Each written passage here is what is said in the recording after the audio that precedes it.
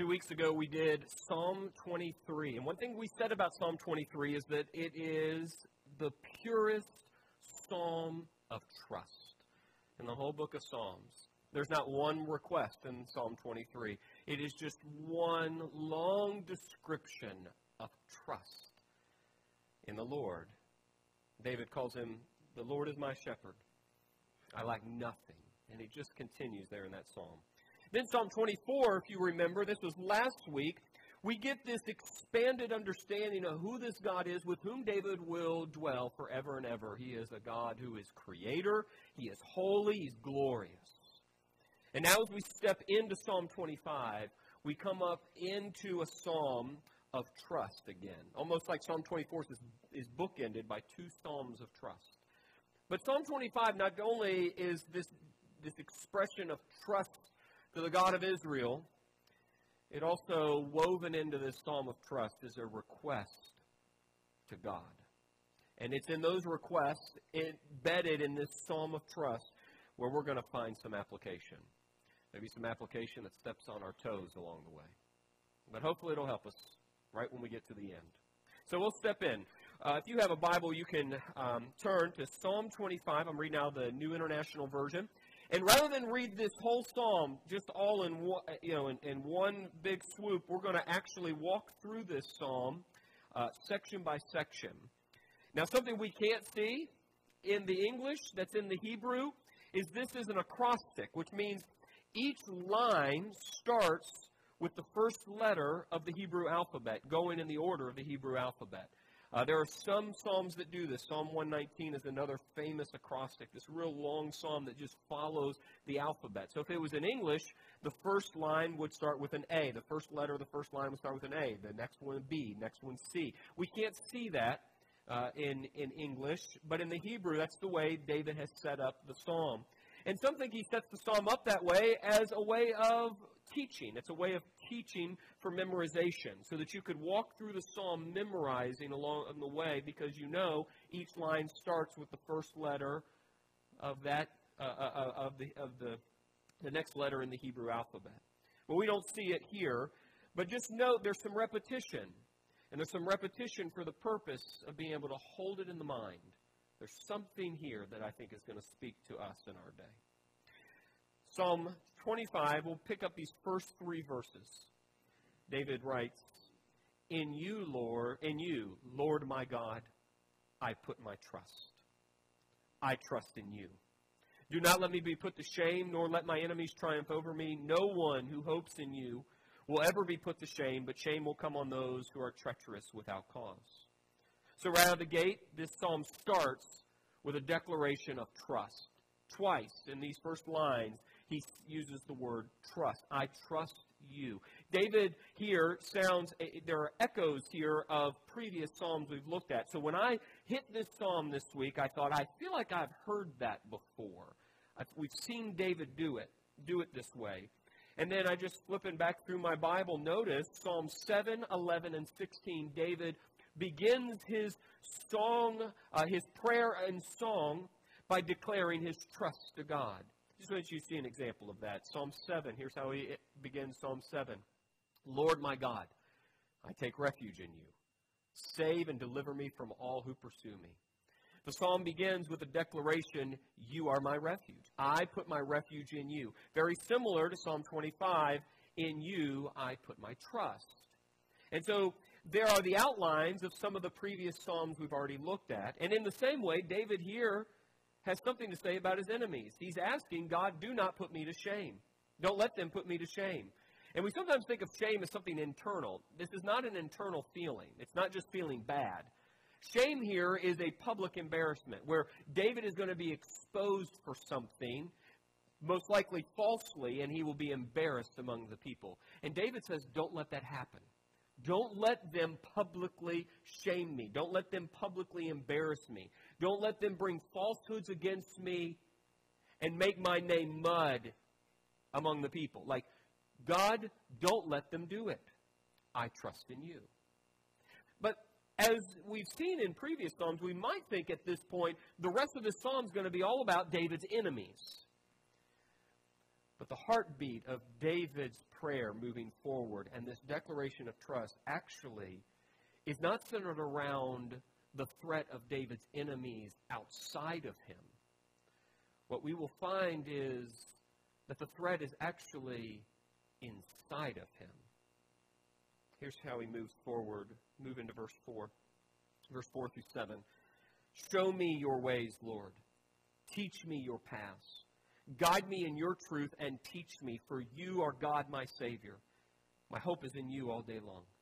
Remember, Lord, your great mercy and love, for they are from of old. Do not remember the sins of my youth and my rebellious ways. According to your love, remember me, for you, Lord, are good. There are two themes that run through these 4 verses that are going to set the stage for the rest of the psalm. 2 themes. The first is this: David now enters into his petition to God, and he's asking God, and he says it with 3 different words: show, teach, and guide. He's saying, God, lead me. Lead me. Now remember, Psalm 25 sits in close contact with Psalm 23, and I hope you already hear the echoes of Psalm 23. Remember 23, Psalm 23, verses 2 through 3? He leads me, he guides me. This God in whom David puts his trust is a God who guides, he leads. And here David in Psalm 25 adds a layer by using 2 new words, show and teach. David wants to be led by God. And why? Because David knows he doesn't know everything. He doesn't have it all figured out. And so he's going to the one that does. The God of Israel's got it figured out. The God of Israel knows where things are going. He's the one in control. You teach me your way. But it's not just that David believes God knows how to keep his people on the right path. David also is asking that God would lead him because he knows that he desperately needs forgiveness along the way. David knows that he doesn't just not know everything. David also knows he's messed up pretty big up to this point in his life. And he needs God's help. And he needs God's forgiveness. And David is confident that God will forgive. Even in all of his rebellion, all of his stupid mess-ups, David knows God will be faithful to forgive him and wipe his sins away. And why would David know that? It's not just some arbitrary wish. It's not just hopeful, it's not some hopeful dream that maybe one day God will forgive him. David has confidence God will forgive him based on 2 things. It's rooted in verse 6. Check this out. He's got 2 reasons he knows God will forgive him. The first is based on who God is. He says, remember, Lord, your great mercy and love. David knows God will forgive him because of who God is. God is full of mercy and love. And right there in that word love, sitting behind that word love in the English, is that Hebrew word that we keep coming back to. There's the word hesed. There's the Hebrew word hesed. It's the word often translated unfailing love, mercy in the King James Version. That's how it's translated there. Abounding love. It is this word that most defines who God is. God doesn't let go of his people. He just isn't some arbitrary God who has some temper that flares up now and then and you just never know where you stand with him. God holds on to his people. It's a covenant love. And when he's locked in, he's locked in. If you remember, when God describes himself to Moses in the fullest description up to that point in the Bible, at the center of the description is the word hesed. Here it is, Exodus 34, verse 6 through 7. This is where God describes himself most fully up to this point in the Bible. He says to Moses, we get this description.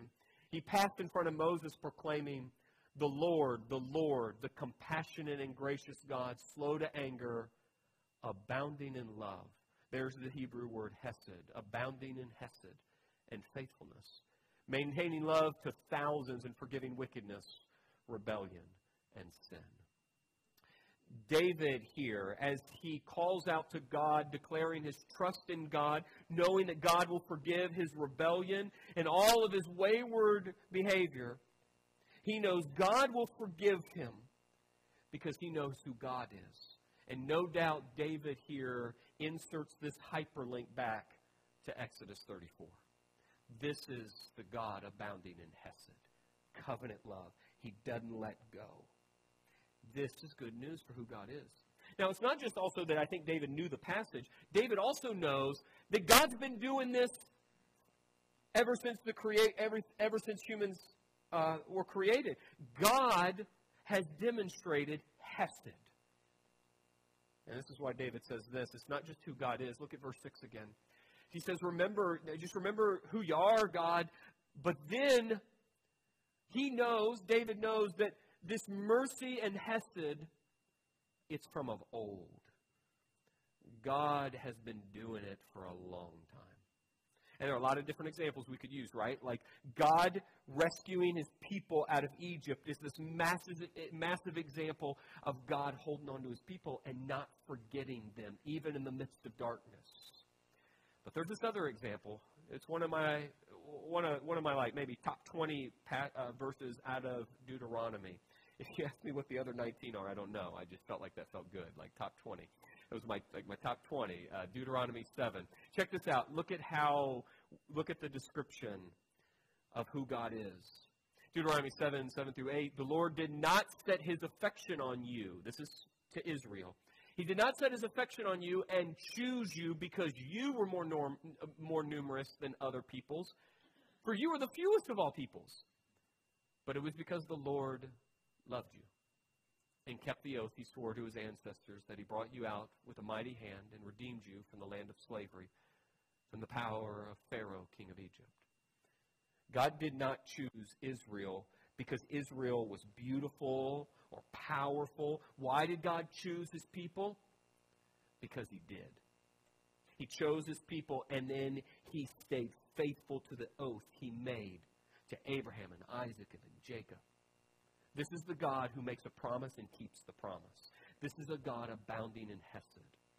And so as David here in this prayer and song is declaring his trust, begging God for forgiveness, that he would show him the right way to go and along the way would forgive him as he sins, David knows God will fulfill all of this.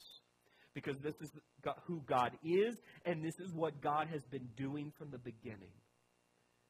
He can take that to the bank. And these two themes, humility, being led by God, and God's forgiveness, these two themes, well, they just are going to be woven into the rest of Psalm 25. I think of it like a remix tape. Like, literally, we're just going to have a remix on these two themes for the rest of the psalm. And so what I want to do is just walk through it section by section, just seeing variations on these two themes, and along the way, we're just going to highlight a few things. And then we're going to come to some application that's going to have something to say to me and you where we live today. Here it is. We'll pick up verse 8. Here we begin a variation on those themes. Verse 8. Good and upright is the Lord. Therefore he instructs sinners in his ways. He guides the humble in what is right and teaches them his way. All the ways of the Lord are loving and faithful towards those who keep the demands of his covenant. So in these three verses, we just have a variation, a remix on David's prayer for God's leading in verses 4 through 7. And what we see here is that he's just real explicit here. It's the humble that God will lead. And why would it be the humble that God leads? Because a humble person knows they don't have it all figured out, and they need help. That's why God leads the humble. And we know the other side of the coin on this. It's the proud who will never be led by God. They have no need for God. They've got it all figured out. They'll do what they want when they want, and it'll be right. If you remember, and I think here we have an echo back into one of our previous Psalms we looked at, Psalm 10, verse 4. Check it out. So who are the proud? In his pride, the wicked man does not seek him. In all his thoughts, there is no room for God.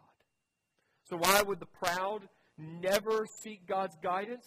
There's no room in the wicked man's mind for God because they've got it all worked out. And so it is the humble who are led by God. So it is those people that realize they're not the center of the universe, they don't have it all right, and they mess up a lot. Those are the people God's in the business of leading. And those are the people God's bringing into his friendship. Because those are the kind of people that want God. We move forward, another revision, another variation on where we've already been. Verse 11, we just read verse 11. It's such a clear statement. He writes this, "For the sake of your name, Lord, forgive my iniquity, though it is great." And here I can almost just walk with David through his journey as he writes the psalm. Because in verse 4 through 7, he's asking God's forgiveness for all the iniquity of his past, particularly his youthful years. And who doesn't have sins in their youth they need lots of forgiveness for? But it's not just sin in your youth. David here has no mention of his youth. Would you just forgive my iniquity now? And it's great. We don't know when David wrote it, but David feels the weight of his sin. And there's a couple things that stand out. David's not playing loose with sin. He's not talking about a white lie. Sin is sin. It is rebellion to God, and he is understanding himself in light of God's holiness. His sin is great. It's not inconsequential. It needs forgiven. The other thing that's going on here is David here is contrasting his sin with the magnificence of God's forgiveness. And so as he has been reflecting on the great mercy of God, he understands his sin is great, but when you put your sin in the light of God's immense, amazing grace, it will always be outshone. God's grace goes farther and deeper than any sin we have ever and will ever commit. And that is really good news. And so David here understands that God's mercy outweighs his sin. But he sure does feel it. So he moves on. We just move on into this next variation on these themes. Verse 12. Who then are those who fear the Lord? Who will instruct them in the ways they should choose? They will spend their days in prosperity. Their descendants will inherit the land. The Lord confides in those who fear him. He makes his covenant known to them. My eyes are ever on the Lord, for only he will release my feet from the snare. Again, I think you see the variation. There's something, again, about God teaching, guiding. And here we don't see the word humility. David now adds this extra layer of description. The humble are those who fear the Lord. Who fear the Lord. One commentator had a really concise definition of fearing the Lord. I'll just bring it forward here. Fear of the Lord is this. He writes this. Fear of the Lord is an attitude that acknowledges one's absolute dependence on the Lord for mercy, forgiveness, and continued existence. It's an acknowledgement that without God, we do not exist. We do not move forward in life in any meaningful way. He is our sustainer. He is the one that shows great mercy because we understand we sure do need mercy. Like, man, if only we could feel that. There's a story that maybe illustrates this. It's the story of two men. One comes to God, understands their need for forgiveness. The other comes to God thinking they've got it all worked out. And at some level, God actually owes them something. Jesus told the story this way, Luke 18. Maybe you remember it. He said this, told the story this way. Luke 18, verse 9 through 14. To some who were confident of their own righteousness and looked down on everyone else, Jesus told this parable. Two men went out to pray. Went up to the temple to pray. One a Pharisee, the other a tax collector. Well, the Pharisee stood by himself and prayed, God, I thank you that I'm not like other people, robbers, evildoers, adulterers, or even like the tax collector. I fast twice a week. I give a tenth of all I get. But the tax collector, he stood at a distance. He would not even look up to heaven. But he beat his breast and he said, God, have mercy on me, a sinner. I tell you that this man, rather than the other, went home justified before God. For all those who exalt themselves will be humbled, and those who humble themselves, well, they will be exalted. This description here, Psalm 25, as we move forward in verses 12 through 15, this description of those that fear the Lord, this is the kind of person that would go to God like the tax collector and say, God, forgive me. I'm a sinner. That's the person who fears the Lord because they understand they're not perfect. They don't have it worked out. And to whatever extent they move forward in their next step, it is only God who is sustaining them. Man, if only we could feel that. But here the tax collector does, the person you would least expect. That's the person who fears the Lord. David here wants to move in light of that person. He wants to be the kind of person that would fear the Lord. And I think maybe at this point you're sensing the movement of David's mind and heart. A man who has started this song of prayer with I trust you, and then he has moved to this place of asking God to lead and forgive. And I think as he's moved forward in this prayer, he's feeling more and more the weight of that sin. He feels it. And so as he gets to the end, he really brings forward this variation on where we've already been. He brings it forward with the most light we've seen on this part of the psalm, this one theme. So we pick up verse 16 through 22. We end the psalm this way. Turn to me and be gracious to me, for I am lonely and afflicted. Relieve the troubles of my heart and free me from my anguish. Look on my affliction and my distress and take away my sins. See how numerous are my enemies and how fiercely they hate me. Guard my life and rescue me. Do not let me be put to shame, for I take refuge in you. May integrity and uprightness protect me, because my hope, Lord, is in you. Deliver Israel, O God, from all their troubles. Here we see David moving very similar to what we were seeing him pray in verses 4 through 7. We again see David having something to say about his enemies, not being allowed to shame him. But what takes most attention here is David begging God, take away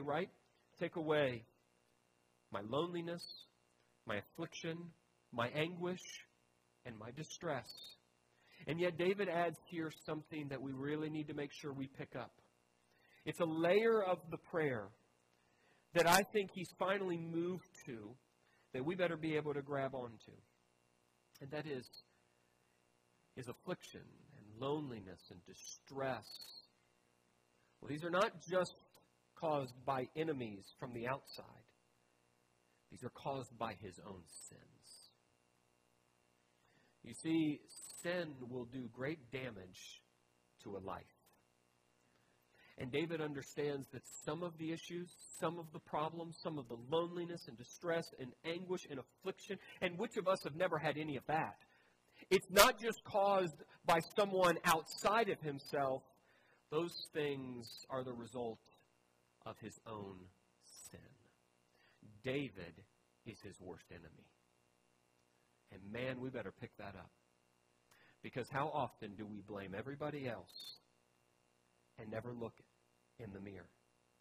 David understands that a lot of his problems are because of his sins, and so he begs God, take them away, forgive me for what I have done wrong. Because his loneliness and affliction and distress, some of that is caused by his own sin. And so Paul will eventually say that very thing. He'll just say it really concisely, right? Because when you think about like loneliness and becoming hollow inside, we even use the language of dying. Sometimes because of our own secret sins, trying to hide, spinning lies, trying our best to get away with what we should not be allowed to get away with. Well, Paul says it this way. Romans 6:23, the wages of sin is death. But here's the cool thing, right? The gift of God is eternal life in Christ Jesus our Lord. If you sin, you'll get paid. It will be paid in death. That's what you get. That's what you get. That's your wage. You'll die inside. But if you come to the one who abounds in mercy and love, you get life. Now here's what's so cool. is that eventually, at some point, we don't know when, but it is put later in the book of Psalms, David pens a reflection on everything he's just talked about in Psalm 25. And when he thinks about being led by God and all of God's forgiveness, here's what he says. I think maybe you've heard these verses before. Psalm 103, verses 8 through 12.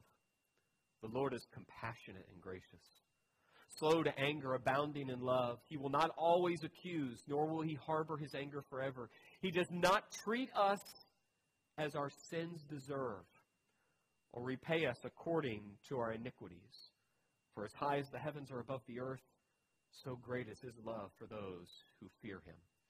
As far as the east is from the west, so far as he removed our transgressions from us. That's the gospel. Where do you get that fulfilled? Who brings that promise forward into everyday life? Jesus, the anointed one. That's the hope. David knows it. So this prayer of trust that runs these two themes of humility and forgiveness, well, I think they have a lot to say to us. And so as I reflected on how that gets down into everyday life, I got 3 questions that were hitting me. 3 questions. These are tough ones. At least they were for me. I mean, you might be callous and not even listening, so it doesn't matter to you. But if you are, and you're breathing, maybe they'll hit you too. Here you go. First question comes to my mind is this. What troubles are in my life? Not because of someone or something hurting me, but because of my own sins. I'm thinking here of those secret sins that you don't want anyone to know. And you keep them stuffed down. You keep those thoughts stuffed down. You keep those secret emotions, feelings, or behavior stuffed down. And you're hiding it. And you're putting a lot of energy to hide it. That will eat your life. And so sometimes your problems are because of your sins. And it will be easy to blame your boss. And it will be easy to complain about work. And it will be easy to complain about your neighbor. And they will give you ample ammunition for all of it. But a lot of times, our emotional angst is caused by no one else but ourselves. So let me go with another way to ask this, right? So I thought this wasn't enough. I wanted to ask it even more bluntly. Here's another way you could ask that question. When I think about the problems in my life, from anxiety to loneliness to debt to broken relationships, is it always someone or something else's fault? I got to tell you, I love my perspective sometimes because I can see some of you, your eyes, you're doing this. And I've seen some of you move your bodies to your significant other. That's what I was going for. You're welcome, Kenneth. You're welcome. You tell Sonia this was for her, okay? I had you in mind. You just tell her it's biblical. You say, honey, it's biblical. I have 2 spare rooms at my house. You just take your pick, all right? All right. But seriously, are you the kind of person, and I think all of us can get to this place, where if you listen to yourself, it's everybody else's fault. But what we need to do is look in the mirror. Listen, teenagers are a problem. You and I know it. But do you know who the bigger problem is in our house? It's the parent, right? What's the sin in your child that you hate the most? The one that you got in yourself. What's the problem with the kid? They're like this massive mirror that keeps showing you who you are. So if you punish them enough, obviously it'll go away. It never does. Or you blame, it can go a number of directions. You blame your coworker. You blame your superiors. You blame society. You blame the government. This is the great problem with all this social justice talk. Not that we don't need to deal with problems in society, but be very careful, because in our day, it becomes everybody else's fault, and you get to play the victim card. No human being gets to play the victim card. So just seriously consider, are you the kind of person that just complains all the time about everyone and everything else? This gets close to home because I know even in myself, this is what I do. I need the Bible to reveal this to me. And this is not an easy one for me. Next question is, this that really spurs my thinking. When was the last time I actually stopped and thought about the amazing grace of God in Jesus? Do you see what I'm doing there? I'm not saying I don't think, I know God's grace is amazing. But when have I given it the attention? Like, literally just sat and thought about all that I am and what I have done, and I think about all that God has done. Like, just literally giving it some attention. Let me tell you how easy it is to just become complacent. So Elena Crow painted this for me a while ago. I've shown it several times. This picture of the cross, we have it up on our mantle. It's this beautiful painting, causing me to reflect on the cross. And every once in a while, I'll look at that painting and realize I haven't looked at that painting in quite a while. It literally sits in our family room all the time, and I walk by it all the time. And it's only every once in a while that I finally look and reflect on my sin and what God has done. If you're like me, you probably had a similar experience. Jesus, there's nothing new about Jesus. I doubt it. Like, I think all of you in this room know about his amazing grace. But when have we stopped for it to become unfamiliar? And I think we need a sense of awe. You know, the problem is I don't think it's with the cross. I think it's with me. I think it's my problem. The novelty wears off, and I don't feel the weight of my sin. And I just keep going, and I walk by that painting as if everything's normal. I think the reason we're going to be singing about Jesus and his cross forever and ever is not because I feel it. It's because I think that my sin is so deep, and I am so blind that I cannot feel what he has actually done. And I've only had glimpses of it in my life. And so I'm praying regularly, God, help me feel what you have done so that I may stand in awe of you. But it's not a problem with the cross. It's a problem with my heart. So maybe take a moment, stop, and just literally think on the amazing grace of God. Let it become a little unfamiliar. Last question is this. Who or what is guiding my life? Really? This isn't who you wish was guiding your life. I mean, look at your life. Who's guiding it? We're in a world right now where feelings are guiding most people. If you feel it, it's right, so I should do it. That is never a good guide for your life. And so the question is, who's guiding your life? Because someone or something's going to guide your life. And the point here is to let God lead your life. And so you have to do things that help get you in place where you can hear God. Coming to church is one of them. Reading the Bible is one of them. Being around God's people is one of them. We need help. And so we need to be guided by someone other than ourselves. Or bad influences that might be surrounding you, whatever that is. All right. So I thought about these three questions, and man, they have been, they've annoyed me at some level because they're convicting. And I thought, well, what would you do? Like, what is something you and I can do that might help us move forward with seeing God for who he is, asking for forgiveness? Just coming to a place where we can take on the heartbeat of Psalm 25. And this is kind of where I landed, and I just started doing it this week. It's really this simple. And I don't mean it to be over spiritual. Don't take this as spiritual. Just take this as really practical. It's this. Each day, out loud, ask God for help. Literally. So, if you're struggling with patience, with whatever might be happening in your day, just say, God, would you help me with patience right now? It doesn't have to be a fancy, well-worded prayer. Just say, God, could you help me? Help me. And then let God move. I don't know what God's going to do. I don't think if you say, God, I need money, help me. I don't think it's just going to pop up in your hands. God will give us what we need, but ask for help. I couldn't help but think of Carol Cita this week and Grace Revis. You guys know, most of you know, they both had procedures in the last week, and they've been in a lot of pain on the other side of those procedures.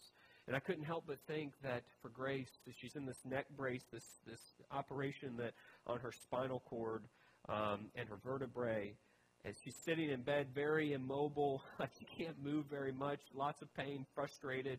Her prayer in that moment is, God, help me endure. Help me endure. Nothing fancy about it. Just help me get to the next hour. And then help me get to the next hour. Like, that's the prayer. Same thing for Carol. It was a simple prayer.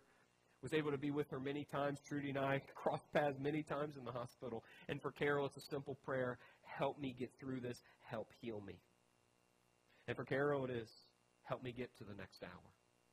It's nothing fancy. Literally, so just say it out loud. Like, don't just make this an internal thing. Say it out loud. God, help me. I don't know what you need help with. But if we start asking God for help, you know what you'll begin to train your heart and mind with? The reality that you don't know everything. And you're not in control.